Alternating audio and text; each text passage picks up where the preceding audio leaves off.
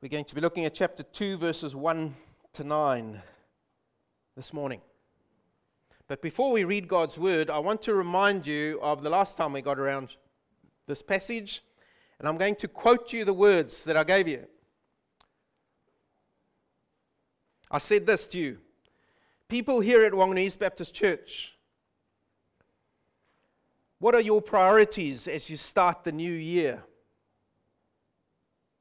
Will you bring every aspect of your life into subjection to Jesus Christ, your Lord? Perhaps there's some area that you will once again deliberately overlook with, to quote from Haggai, the time has not yet come, or later. Because maybe there's some pet sin you would rather hang on to for now. God is not satisfied with slipshod spirituality. He wants full devotion, total worship. God is either glorified or not glorified. Now let's look at what God says in the second part of this important book of encouragement, this prophecy of encouragement to his people Israel. So remember, they were at this stage they're still in captivity, and they've been released to go back with permission from the Persian King Darius to go back to Jerusalem and to start rebuilding their temple. Chapter 2, verse 1. In the 7th month, on the 21st day of the month, the word of the Lord came by hand of Haggai the prophet. Speak now to Zerubbabel the son of Shealtiel, governor of Judah, and to Joshua the son of Jehozadak, the high priest, and to all the remnant of the people, and say, who is left among you who saw this house in its former glory? How do you see it now? Is it not as nothing in your eyes? Yet now be strong, O Zerubbabel, declares the Lord. Be strong, O Joshua, son of Jehozadak, the high priest. Be strong, all you people of the land, declares the Lord. Work, for I am with you, declares the Lord of hosts, according to the covenant that I made with you when you came out of Egypt. My spirit remains in your midst. Fear not, for thus says the Lord of hosts, yet once more in a little while I will shake the heavens and the earth and the sea and the dry land, and I will shake all nations, so that the treasures of all nations shall come in, and I will fill this house with glory, says the Lord of hosts. The silver is mine, and the gold is mine, declares the Lord of hosts. The latter glory of this house shall be greater than the former, says the Lord of hosts. And in this place I will give peace, declares the Lord of hosts. If there's one phrase that you can pick up on, it's the speaker of that prophecy. Who is it? What was the phrase you saw repeated? Declares the Lord of hosts, the Lord of the armies. All right, we'll come to that. Well, we're now 1 month into 2022. Has anything changed? I said last time a ship goes off course in increments of degrees, not in sudden movements. But a change in direction needs deliberate action. So you started 2022 and I did, full steam, but maybe things are already starting to waver. In your personal life, you've started off with great gusto, you want to get your personal life with the Lord right, and so you've started your daily readings, you've started praying, and then slowly things have been slipping again, and motivation is weakening. You had all those wrong habits that we had to uproot, and I've been working on some of those. And some good habits that we had to learn to cultivate. Maybe in the church life, we see attendance up and down because some people are getting used to not coming to church because you can listen to it online, or it's holidays.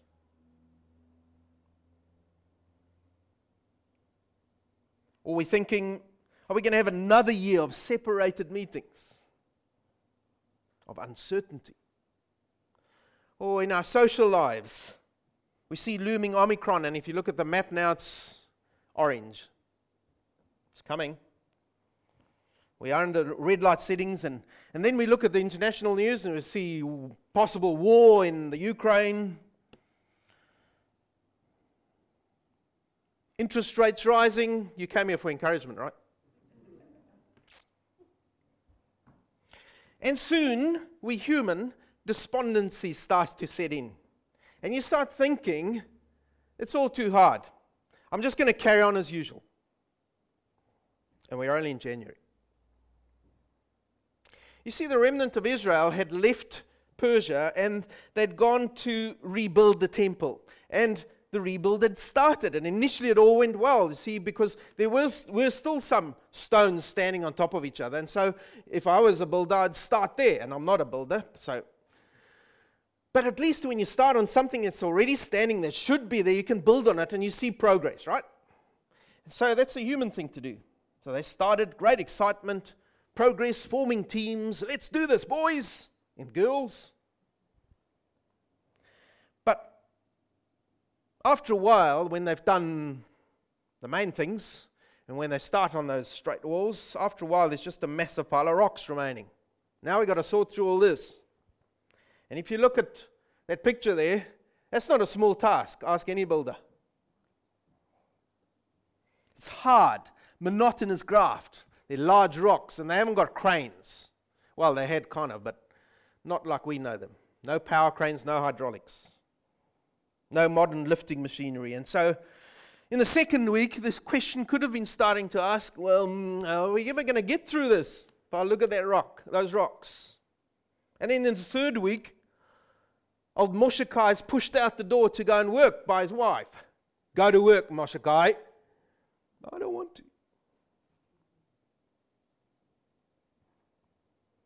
And then in the fourth week, on the 23rd day of the fourth week, after they'd started the rebuild, when things were starting to wane, people were starting to get despondent, Haggai pitches up.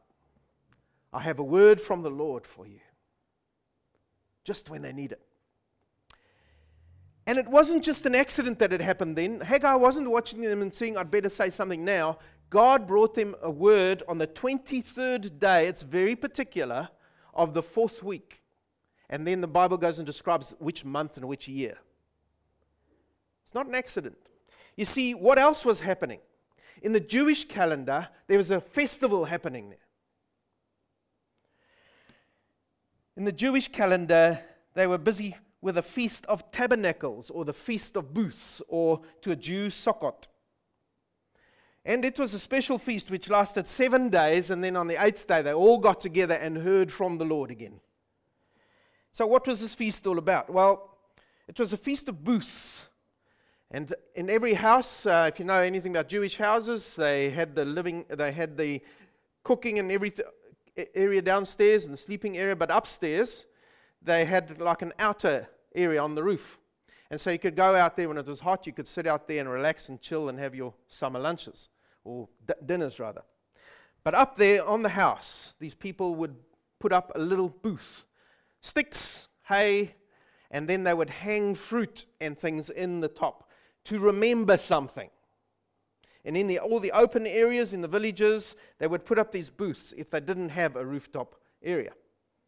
And they would sit in these booths and be together as families, remembering what? Remembering the wilderness years. You see, this was at the end of the harvest. The harvest had come in. It was also called the Harvest Festival. And they were to remember that in our plenty, God provides for us. In the past, He provided for us. And so it was a looking back too. He gave us water in the desert. And there was a special ceremony where the high priest would get water from the pool of Siloam. And a special ceremony before all the people, he would pour out the water of this water from the pool of Siloam to remember that God gave them water when they needed it in the desert. This feast was there to warn them about self-reliance and selfishness. This feast was there to help them to look back to God's acts in the past and to remember verse 5, that God was the covenant-keeping God who brought them out of the land of Egypt, who took them through the Red Sea, who made a way for them. And so as you sit in your booths, you have to remember God's greatness. But it wasn't just a present and a past. It was also a looking into the future. And you'll see that as we come to chapter 3. That there's a verse there that says, even though the seeds are still in the barns, we praise God for a successful harvest because He will give it to us. It's looking to the future. So what does God say to them in the specific time on the 23rd day of the 4th week when they're starting to feel the pressure of not wanting to carry on? What does God say to them? And I found this so uplifting this week. Words which can apply to every single one of us here today. Verse 4, the first words from the Lord. Be strong, work hard. Who were these words spoken to? If you look at the text, they were spoken to Zerubbabel, who was a community leader. They were spoken to Joshua, the high priest, and they were spoken to all the people. So everyone gets these words from the Lord. And what was God's words to them? He says, be strong, work hard. You Israelites working on the temple, dig in, boys. Lift those rocks. Work those hours. Push through the pain barrier. Push through those mental temptations to give up. Be strong. Work hard. This is a massive project with few people and crude tools. Work hard. You see, to change our situations and to persevere through hard times takes what? Hard work and effort and self-motivation. It doesn't come easily. I quoted, a change in direction needs deliberate action. This change won't come by sitting back and waiting for the change through osmosis. It's not going to happen. The Lord says, be strong. The implication is that there's something working in against us which wants us not to succeed. Hard circumstances, financial insecurity, personal sickness. He says, work hard. I'll put it in today's language. Couch surfing and changing the channels is not going to affect change in your life. We need to start and to continue what God has started in our lives when we want to bring change. Exercise, healthier diets, and I'm working on that myself. Please help me when you see me going for those jet planes. If you've been given medical advice, follow the medical advice. It takes perseverance and hard work, self-discipline. And it's good advice. Why? Because God says, work hard and be strong. Must be good. The world offers the same advice for getting through hard times. The world says to you and I, be strong and work hard and everything will turn out all right in the end. The world says, dig deep, stand strong, do the hard yards, bros, kazis, kia kaha, team of 5 million. However, that's where the world's advice ends. You see, the world has nothing more to offer than teamwork, motivational slogans, and self-help recipes. Pull myself up by my own bootstraps philosophy. And many times, that's where you and I are too. In our own efforts at giving 2022 a good start, that's where we end too. We end with be strong, work hard, fizzle. I've been there. You see, there's more here for them. It's not just good slogans. God's word to them continues as prophecy. He has more to offer. There's so much greater help available from Almighty God than just your own efforts. And if you're a non-believer here today, if you don't have Jesus Christ in your life, these things are available to you too if you would bow the knee to Christ first. Otherwise, you end with my first paragraph. It's your own efforts. What else does the Lord say to them? Verse 4. Look at this. I am with you, declares who? The Lord of the armies, the Lord of hosts. Now this is a game changer. If I'm busy working hard and trying my best, it's a game changer when I know that the Lord of the armies is with me. Almighty God is with me in my efforts. Who's speaking through these prophets? It's the I am with you. You should recognize those words as good Bible students. I am, who's that? Jehovah himself, Yahweh. The one who is Almighty God. The one who was there with Moses at Mount Sinai. And any Jew would hear those words and he would know what's being referred to. This was the same God who saved them through the Red Sea, who brought them out of Egypt. The God who is the all-powerful one, who directs that power towards his people and for their benefit. And he's not just the Almighty God, the Lord of hosts, but he says, I am with you. Wow. Almighty God is with us. And you can't carry on rebuilding this temple without me. The piles of rocks will be overwhelming to you. When you feel you can't gather any more strength to persevere, then I am with you. And so be strong. Work hard. I'm helping you. You are not alone. I'm the covenant-keeping God, and my word to you will not fail. Is that encouraging so far? Fantastic. There's more. He says, verse 5, my spirit remains in your midst. Here's the good news. God hasn't left the building.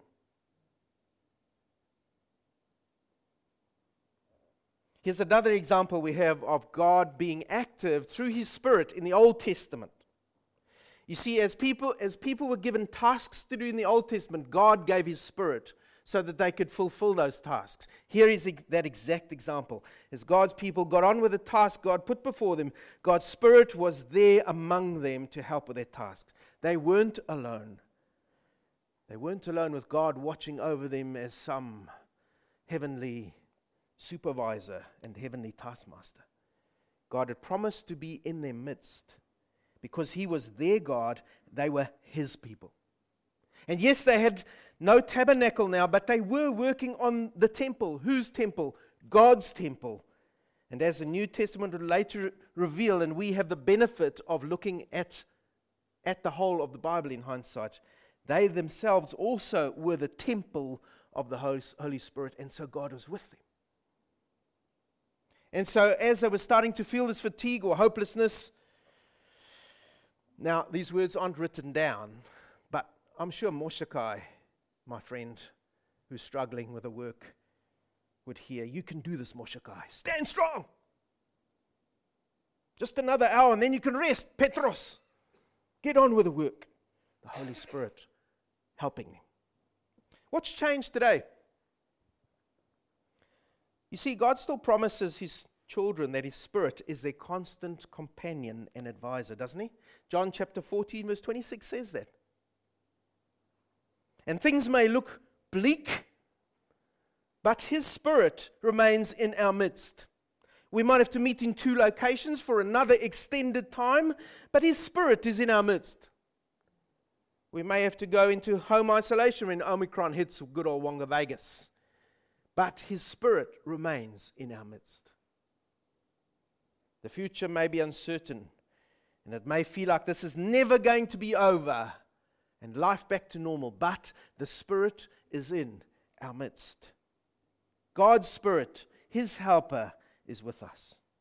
And when we don't know what to utter in our prayers, and they might be prayers of exasperation or uncertainty, his Spirit is with us. He takes those words, he puts them before the Father, he makes them perfect prayers, and God answers those prayers.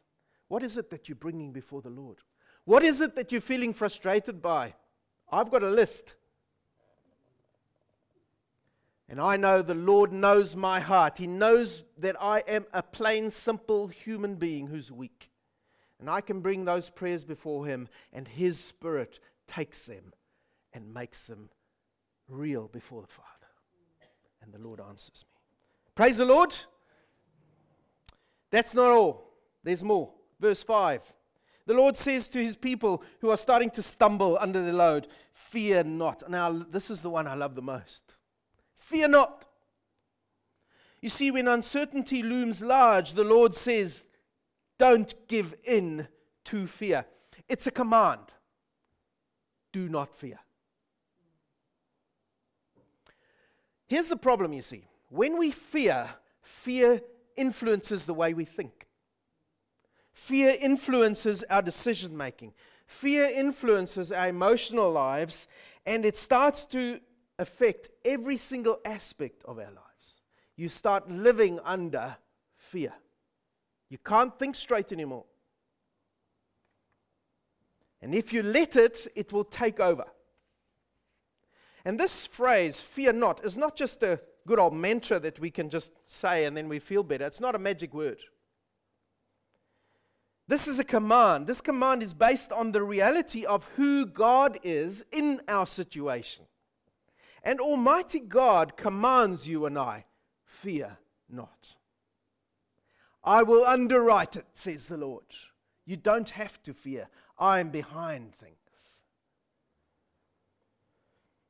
You see, when you allow fear to grow in your life, it soon becomes bigger and bigger, and God starts going smaller and smaller in your mind. But in reality, He's the unchanging God. We heard that last week from Philippians. And He says to us, trust me. I am with you. My Spirit remains with you. I've got this situation in my hands. This situation is under my control. I'm not passive. I'm an active God. And it reminds us of the calming of the seas when Jesus spoke to His disciples. That's where we hear this phrase again, fear not. What did Jesus say to His disciples when they were sitting in the boat and there came this apparition walking on the water, and they thought it was a ghost, but it was Jesus Christ? What did He say to them when they were about to jump overboard? He said, take heart. It is I. Have no fear. Wow, there's a sermon. The personal presence of the Lord does what? It gives courage, determination, and conviction that He will not permit His cause to fail. And His cause is at work in your life and in mine and in this church. He will build His church, and the gates of hell will not prevail against it, right? He will make sure it happens. And in your life, whatever's happening in your life, and I'm not in your shoes, you are, His cause will prevail. He will make you like His Son, and He will have you with Him in the end. He will not fail. So don't give up. Fear not, says the Lord. Don't give in to all these things coming in on you. And then there's more. Verse 6, I told you there's lots here. Just more and more. The gift that doesn't stop giving. Here it is. He says, verse 6, I will shake. I'm going to read that verse. Listen to this. For thus says the Lord of the armies, yet once more in a little while, I will shake the heavens and the earth and the sea and the dry land, and I will shake all the nations. Now, this language being used here is very typical theophany language. When God appeared somewhere, something happened, usually major. So at Sinai, what happened at Sinai? The mountains shook, there were earthquakes, there were big thunderstorms, lightning. The people could hear it, see it, smell it, and feel it. God is here. That's what He's saying. I am Almighty God. I will shake this place once again. I will appear among you. Psalm 68 verse 8 tells us what happened at Sinai. The earth shook, the heavens also dropped rain at the presence of God. Sinai itself was moved at the presence of God. I like that old mountain. The God of Israel was there. You see, when God acts in a situation, there are some times when you know this has been a miracle. God has worked. Without a doubt, you know. And then at other times, it's not quite as dramatic. Things will kind of go and everything just slips into place beautifully. And even though things shouldn't be putting into place like that, it should be all over the place, it works through and it works out. And when you look back on that situation, and that's what I found so encouraging, you look back on those situations, you see divine fingerprints. God's hands all over. But note the future tense here, verse 6. He says, yet once more in a little while I will shake. You see here these Israelites were placing lifeless blocks of stone together into a structure. But God promises them, I will return to this temple which you have rebuilt. And then, as we look back with hindsight now on the whole of Scripture and on the verses that Scripture quotes from this passage, we see too that there's a bigger and a future story. One day in that very place in Jerusalem, the earth and the heavens were shaken when what happened? When the Messiah died. The earth shook. God's presence. What was he doing on that cross? He was making a way for God to be present in the lives of his temple. He was making a way for God to be present in the life of a lifeless temple system. God was there. And then, when Jesus Christ rose again, Matthew 28:2 says, there was an earthquake.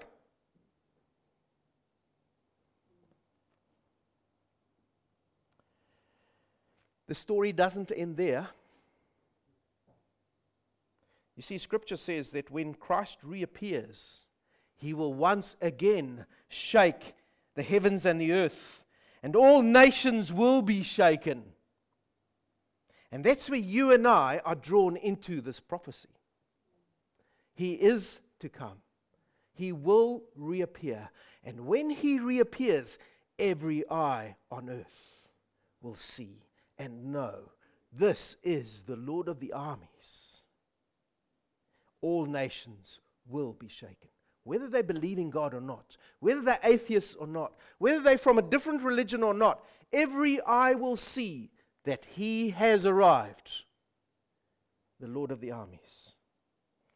And he will shake the place. And then the second last one, verse 7, he says, I will fill. And here he's speaking about riches, silver and gold. He says, once you've rebuilt this temple, then I'm going to supply the silver and gold, and you're going to refurbish this temple, and it's going to be more splendorous than what it was before. And that's exactly what happened historically. If you go and read Ezra, and I'm going to just share that with you quickly. Ezra chapter 6, verse 8 to 12. Listen to what happened in history, how God supplied the needs of that temple in that period. Ezra chapter 6, verse 8 to 12. This is Darius speaking, the Persian king who's an enemy of Israel, who's taken them into captivity and let them go back under his permission to work on the temple. It's him speaking, making a decree. Moreover, says Darius, I make a decree regarding what you shall do for these elders of the Jews for the rebuilding of this house of God. The cost, listen to this, the cost is to be paid to these men in full and without delay from where? From the royal revenue, the Persian revenue, the tribute of the province from beyond the river. And so not just from the royal treasury, but from the province in the area of the temple, they are going to be paying as well now. And whatever is needed, bulls, rams, or sheep for burnt offerings to the God of heaven, wheat, salt, wine, or oil, as the priests of Jerusalem require, let that be given to them day by day without fail, that they may offer pleasing sacrifices, look at these words, to the God of heaven. This is a foreigner speaking. And pray for the life of the king and his sons. Also, I make a decree that if anyone alters this edict, you don't want to cross the king. A beam shall be pulled out of his house, and he shall be impaled on it, and his house shall be made a dunghill. May the God who has caused his name to dwell there overthrow any king or people who shall put out a hand to alter this or to destroy this house of God that is in Jerusalem. I, Darius, make a decree, let it be done with all diligence. Man, I wouldn't have seen that coming. God miraculously supplied the needs of his people because he said, I will fill the temple.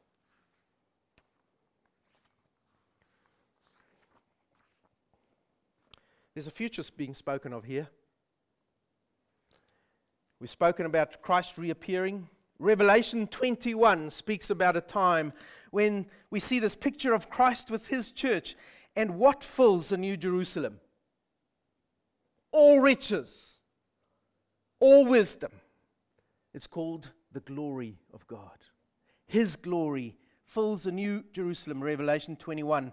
And, to quote this verse, the latter glory of the house shall be greater than the former, says the Lord of hosts.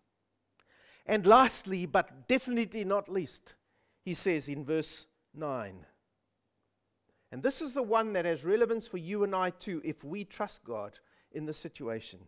In this place, I will give peace. You see, what's the result of trusting God? Peace would be restored between God and his people Israel. And the result of their obedience to him. And he would once again dwell with his people. And where the Lord dwells, there is peace.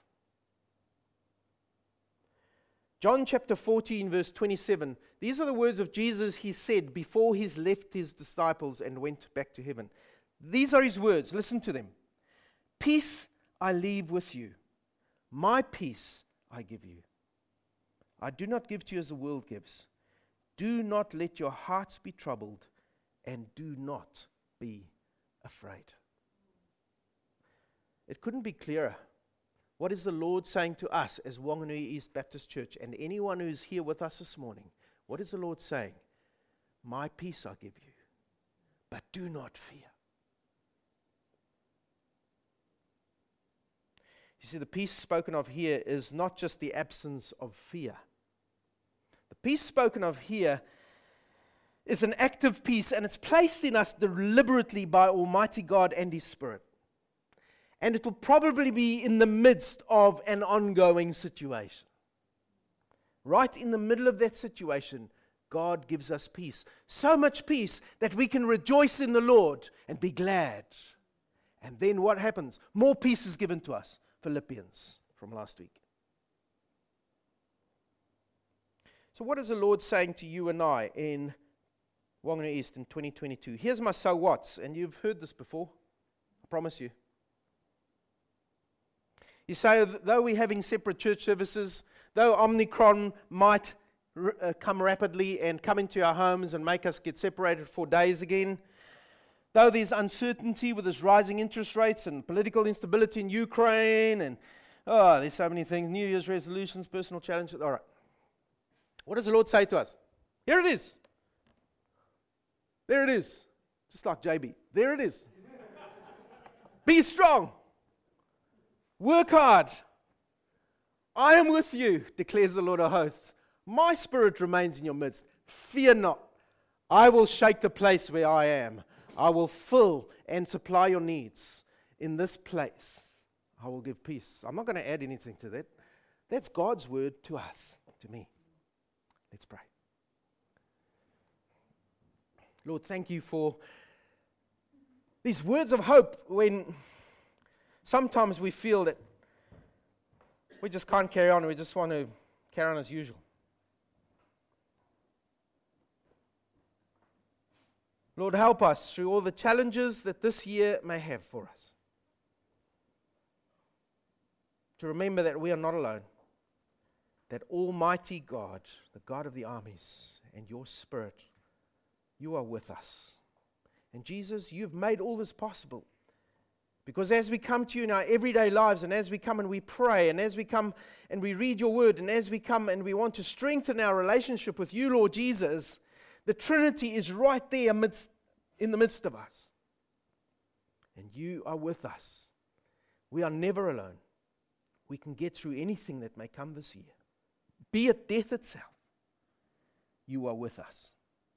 And Lord, we do look forward to that day when you will reappear and there will be no more Omicron. There will be no more all of these other things happening.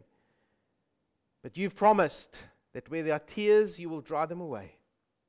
Where there's crying, there will be no more crying. You will bring your peace. And so we look forward to that day. The best is yet to come. Help us to not take our eyes off our future hope in our everyday troubles. We give you praise, Lord. Amen.